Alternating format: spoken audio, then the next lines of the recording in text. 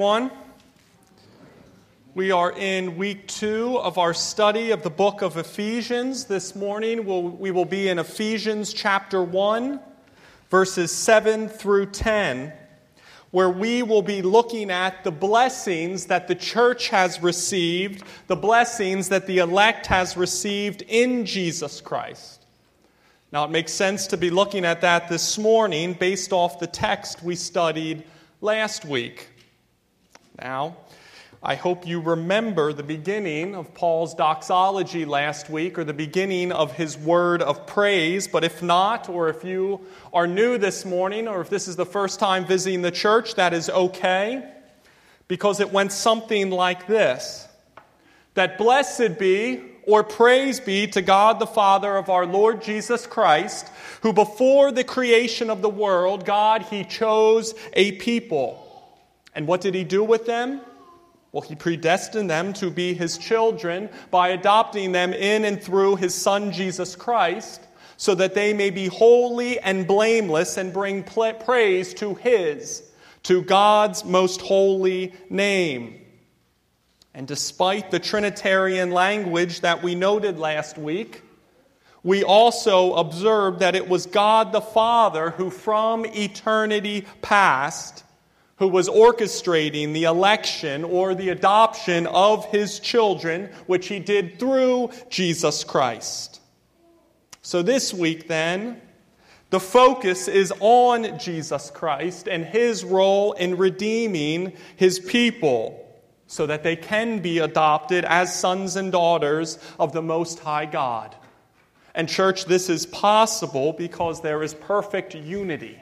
There is perfect agreement within the Trinity. Jesus Christ, He has the same mind, He has the same will as God the Father, because He Himself is God.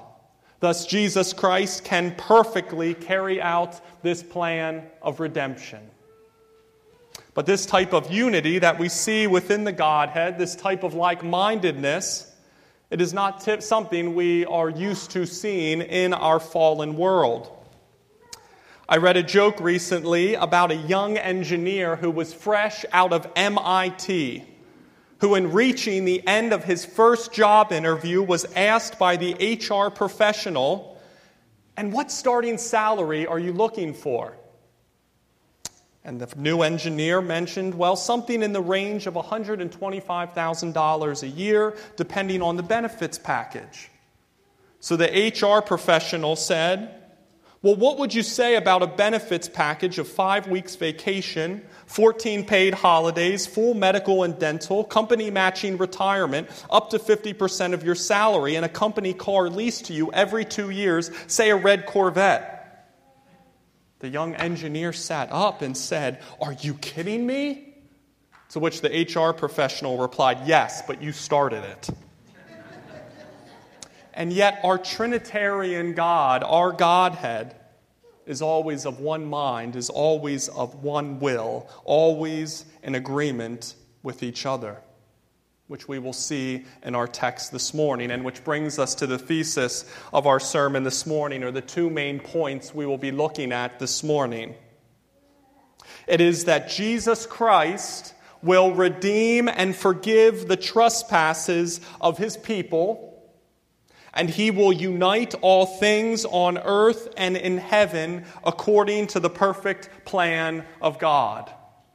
Our 2 points this morning: Jesus Christ will redeem and forgive the trespasses of His people, and He will unite all things on earth and in heaven according to the perfect plan of God. Our text this morning is Ephesians chapter 1. We will be in verses 7 through 10. I highly recommend you following along in your Bibles this morning in Ephesians chapter 1, verses 7 through 10. The Apostle Paul, he writes, "In Him we have redemption through His blood, the forgiveness of our trespasses according to the riches of His grace, which He lavished upon us in all wisdom and insight, making known to us the mystery of His will, according to His purpose, which He set forth in Christ as a plan for the fullness of time, to unite all things in Him, things in heaven and things on earth." Let's pray, church. Heavenly Father, Lord, we thank you for your grace. We thank you for your Son, Jesus Christ, and his redemptive work on the cross. Father, I pray you open our eyes, you open our ears, and you soften our hearts this morning to your text. Father, you have redeemed us, you have purchased us out of our bondage of sin. And the price you paid, it appeased God the Father. We can be reconciled back to you only through your Son, Jesus Christ, who will unite all things in him and will be under his authority. Father, if we have questions this morning, if we come to you this morning not knowing what the future looks like, I pray that we see from the text, Father, that all things on this earth will come under your authority. Let us hope in that this morning. Spirit, I pray you give me the words to speak and that they glorify you. In Jesus' name we pray. Amen. The first of 2 points we will be looking at this morning is this, that through the work of Jesus Christ, we can be forgiven of our sins and redeemed. Verses 7 and 8. It says that in him we have redemption through his blood, the forgiveness of our trespasses, according to the riches of his grace, which he lavished upon us in all wisdom and insight. As we see in verse 7, we have the 2 words, the phrase, in him, which refers back to verse 6, the beloved, who is Jesus Christ. It says that in him, the God the Father has blessed us, in him, in Jesus Christ. We have been blessed by God the Father in and through Jesus Christ. And how did God bless us in and through Jesus Christ? Verse 7, it says that in him we have redemption, meaning that Jesus Christ, he paid for our redemption. Now, the word redemption or the word redeem can mean a couple of different things in the Scriptures.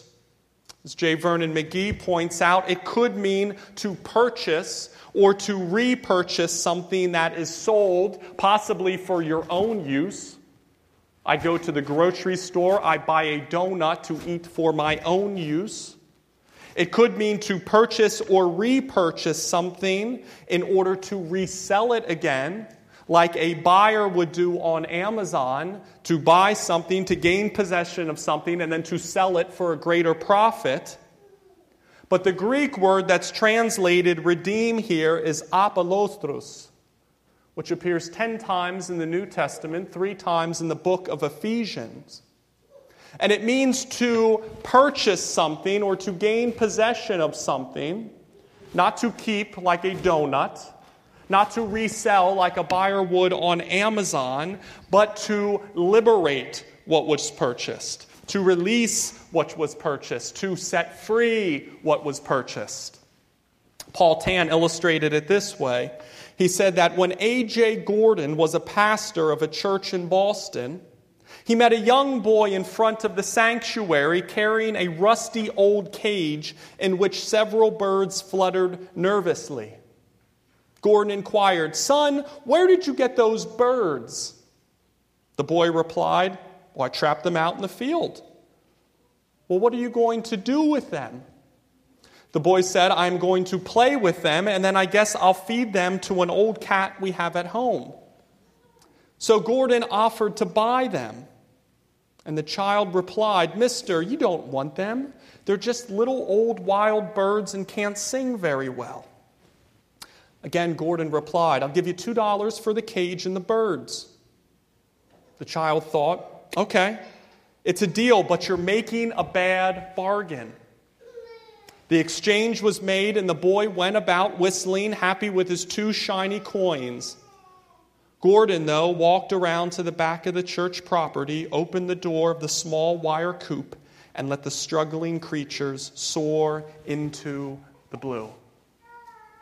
In the same way, Jesus Christ, he paid for our redemption so that we could be set free. But free from what? Free to live as we please? Free to follow any passion or desire that we have? No. He paid for our redemption. It says in verse 7, the forgiveness of our trespasses. He paid for our redemption so that we could be free from the bondage of sin. He paid for our transgressions so that which have separated us from God, so we could be forgiven of sins, forgiven of our trespasses. John 8:34, Jesus Christ says, "Truly, truly, I say to you that everyone who practices sin is a slave to sin." They are not free, but we are a slave to sin. And the result of that, Romans 6, when you were slaves to sin, you were free in regard to righteousness, meaning we did not practice God-pleasing behavior, but we enjoyed our sin. We played in our sin, and the fruit of that sin, what we receive from being a slave to sin, is that of death. You see, church, because of the fall, because of our inherent corruptness, because of our depravity, we are bound to sin. We are slaves to sin. Our master, our owner, is that of sin. And Jesus Christ, in his mercy and in his grace, paid to redeem us and to set us free. We were purchased out of the bondage of sin. We were purchased out of the enslavement of death and damnation. But church, in order to purchase anything, there's a price. In order to redeem anything, there is a price. In order to gain possession of anything, there is a price. And we were bought with a price. And boy, was it a price. It was higher than the most expensive watch in the world, valued at $55 million. It was higher than the most expensive piece of art in the world, valued at $450 million. It was higher than the most expensive car in the world, valued at $700 million. Our price, it says in verse 7, is through his blood. It is not with perishable things such as gold and silver, but with the precious blood of Christ, like that of a lamb without blemish. Jesus Christ, he is our expiation and he is our propitiation. He paid the debt, the price we owe for our sin, and the price that he paid, his precious life, his perfect life as a sacrifice when he was crucified on the cross. It satisfied and it appeased the wrath of God. And why is this important this morning? That he did both? Michael Green put it this way. He said, consider the case of a factory worker who was seriously injured on the job. After the doctors had done all they could, he was still left partially paralyzed. But an investigation revealed that the company was at fault, and it did not provide a safe workplace nor the proper safety equipment for its employees. Thus, it was liable for the dangerous conditions that resulted in the man's injury and his permanent paralysis. As we have seen in similar situations, the court will probably award the injured man a great sum of money for his pain, his suffering, and his injury. And once the company pays the judgment against it, it will have satisfied or expiated its wrongdoings. The demands of justice have been satisfied. The company no longer has any responsibility toward the injured man. Church, that is expiation. But we have not yet dealt with how the injured man feels toward the company. He may be filled with resentment, bitterness, even hatred. He may spend the rest of his life abhorring the name of the company, even though it has been directed to give him all the money he could possibly use. The debt that the wrong incurred has been expiated or paid for, but the wrath that the wrong incurred had not been propitiated. However, when Christ died, he not only paid the debt for our sins, but he also reconciled us to God by satisfying God's wrath. Jesus Christ was both our expiation, our debt payer, and the propitiation, the wrath payer for our sins. 1 Peter 2:24 says that Christ, He Himself, bore our sins in His body on the tree that we might die to sin and live to righteousness. By His wounds we have been healed. Thus glory, glory in your Redeemer this morning, church. Your Redeemer, the one who according to His grace purchased His people out of the slavery of sin by paying with His blood, with His life, the price of their redemption. And with His wounds we have been healed, forgiven of our trespasses, and reconciled back to our Creator now and forevermore. Glory, glory this morning, church, in your Redeemer, the one who paid the price of your sins, and the price He paid, it appeased the wrath of the Father, so we could be reconciled back to Him now and forevermore. That is good news this morning, church. Which takes us now to point number 2. That God has graciously revealed His eternal will to us, which is to unite all things in and under Jesus Christ. That God has graciously revealed His eternal will to us, which is to unite all things in and under Jesus Christ, verses 9 and 10. It says, making known to us the mystery of His will according to His purpose, which He set forth in Christ as a plan for the fullness of time to unite all things in Him, things in heaven and things on earth. We'll start in verse 9, making known to us the mystery of His will. Most of you know I have a 5-year-old son named Theo. I've mentioned him a couple times in my sermons. He is a walking sermon illustration. And his spiritual gifting might be that of asking questions. He is inquisitive. Like his father, he enjoys information, and if he doesn't know something, then he likes the chase of figuring out or finding the answer. So it did not come as a surprise to myself or Liz, my wife, that when she was pregnant with our now 7-month-old, Glory, that we got the following line of questions from our 5-year-old Theo. Mom, Dad, where do babies come from? How are they made? How did the baby get in mommy's belly? Now, Theo, as a 5-year-old, was and is unable to figure this out on his own.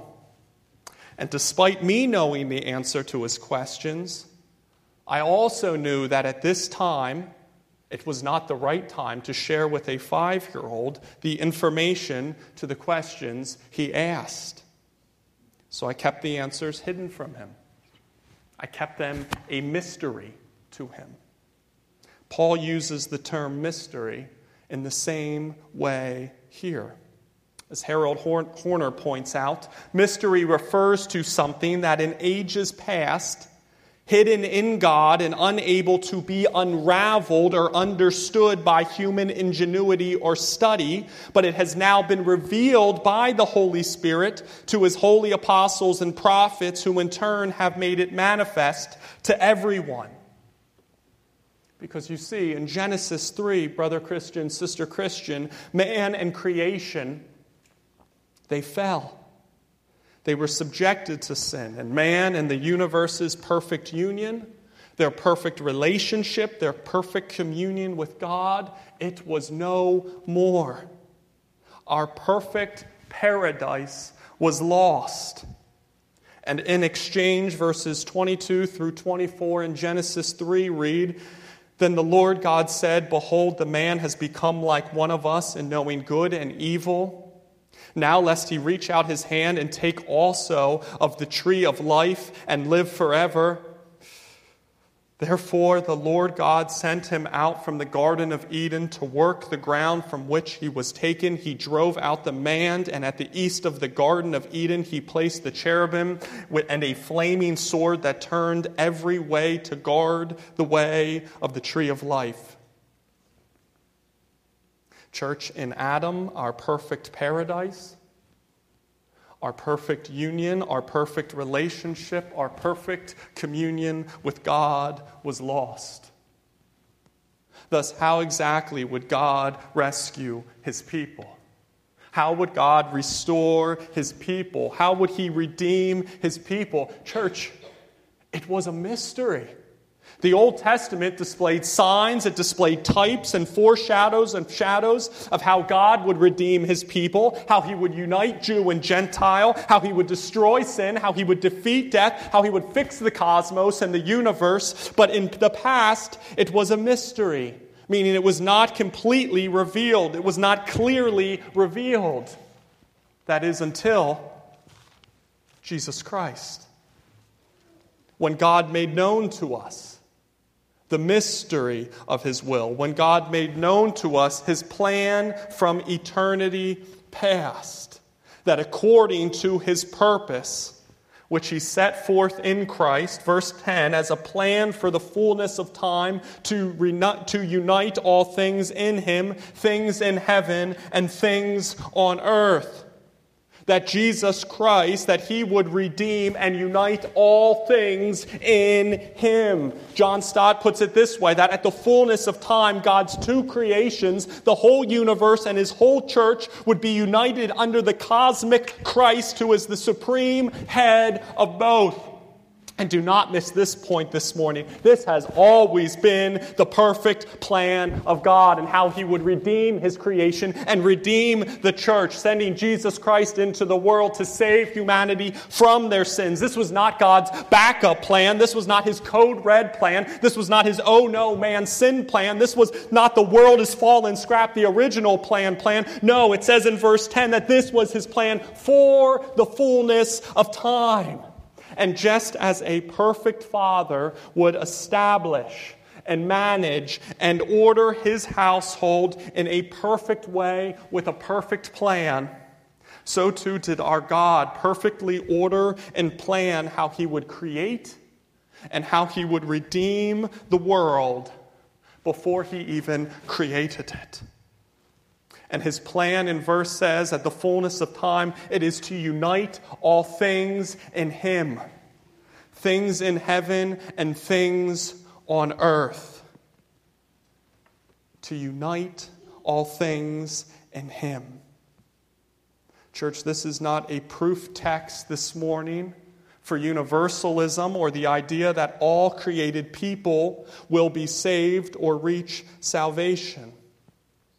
But what is being communicated here is that at the fullness of time, at the right time, God the Father, through the work of his Son Jesus Christ at Calvary, which has already been accomplished, God will unite.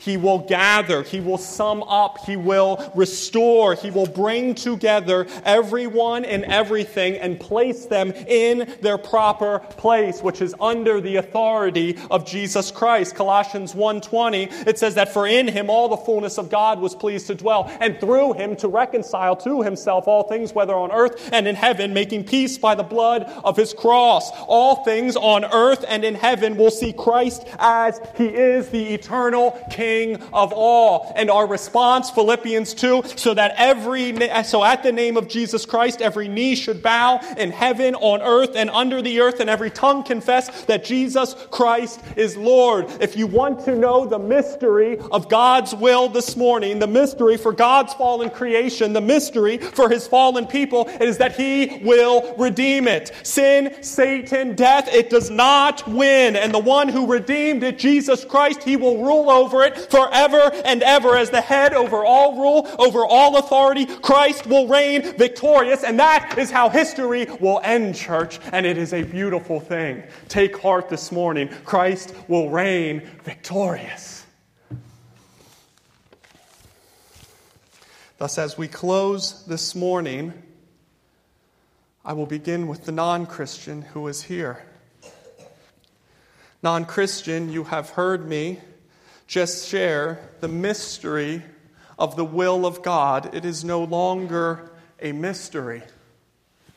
Non-Christian, according to the riches of God's grace, He will redeem His fallen creation.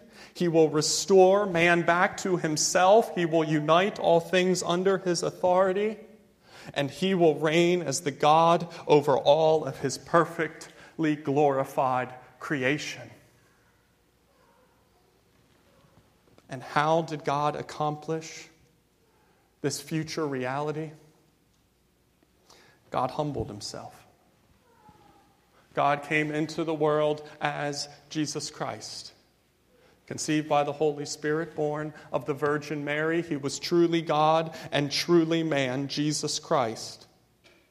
And He lived a perfect, flawless, sinless, perfectly law-abiding life. He lived the life that we could never live. And He was a sinless and perfect sacrifice for sinners, for the sins of me and the sins of you. And Jesus Christ, He gave Himself up for the sins of His children as a sacrifice for His children, and He died in their place. He bore the wrath that they deserve for their sins and their place, and the price He paid, His perfect life, His blood, it perfectly appeased God the Father. So 3 days later, Jesus Christ, He was raised for our justification, triumphing over sin and over death. Thus, in Him, in Jesus Christ, we have the forgiveness of sins and the redemption back to God through eternity.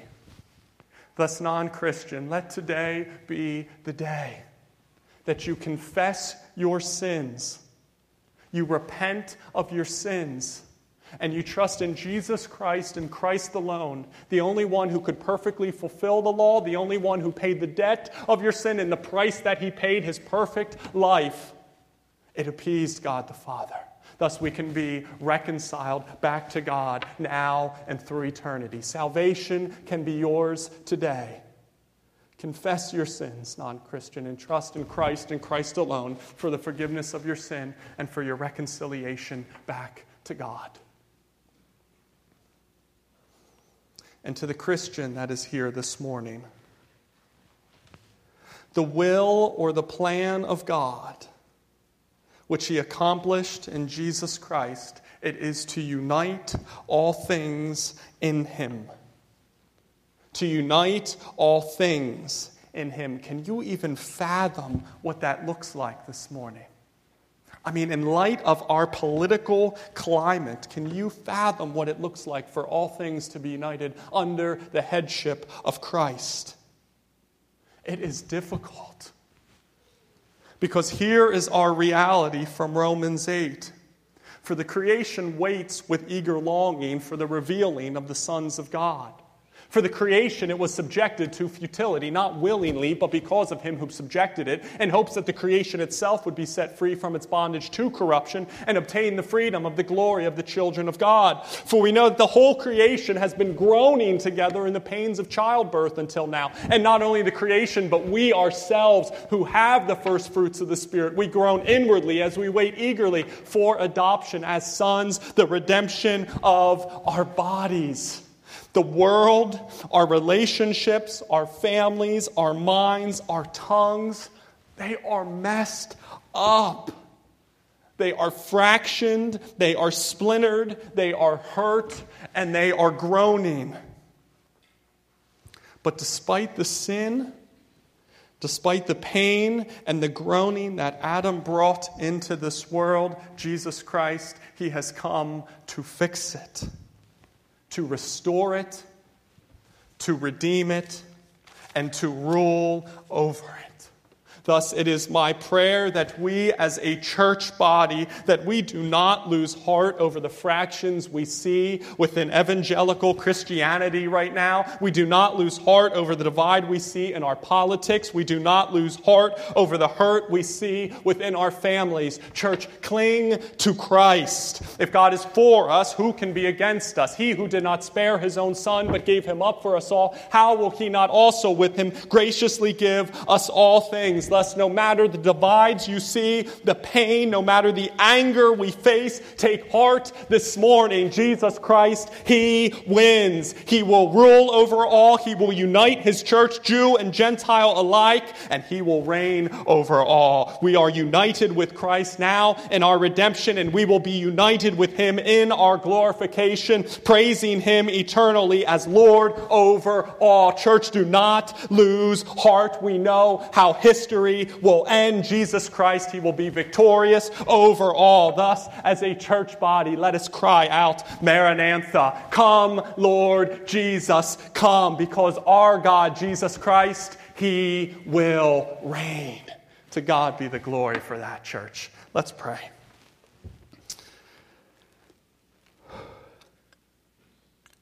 Heavenly Father, Lord, our minds, we are unable, we are incapable at times to fathom what a united church body, a united evangelical America, your creation united together under the reign and authority of your headship. But Father, it is your promise. Christ will reign over all. He has redeemed us as His people through His perfect life, death, and resurrection on the cross. And if we confess our sins, He is faithful and just to forgive us our sins and to cleanse us of all of our unrighteousness.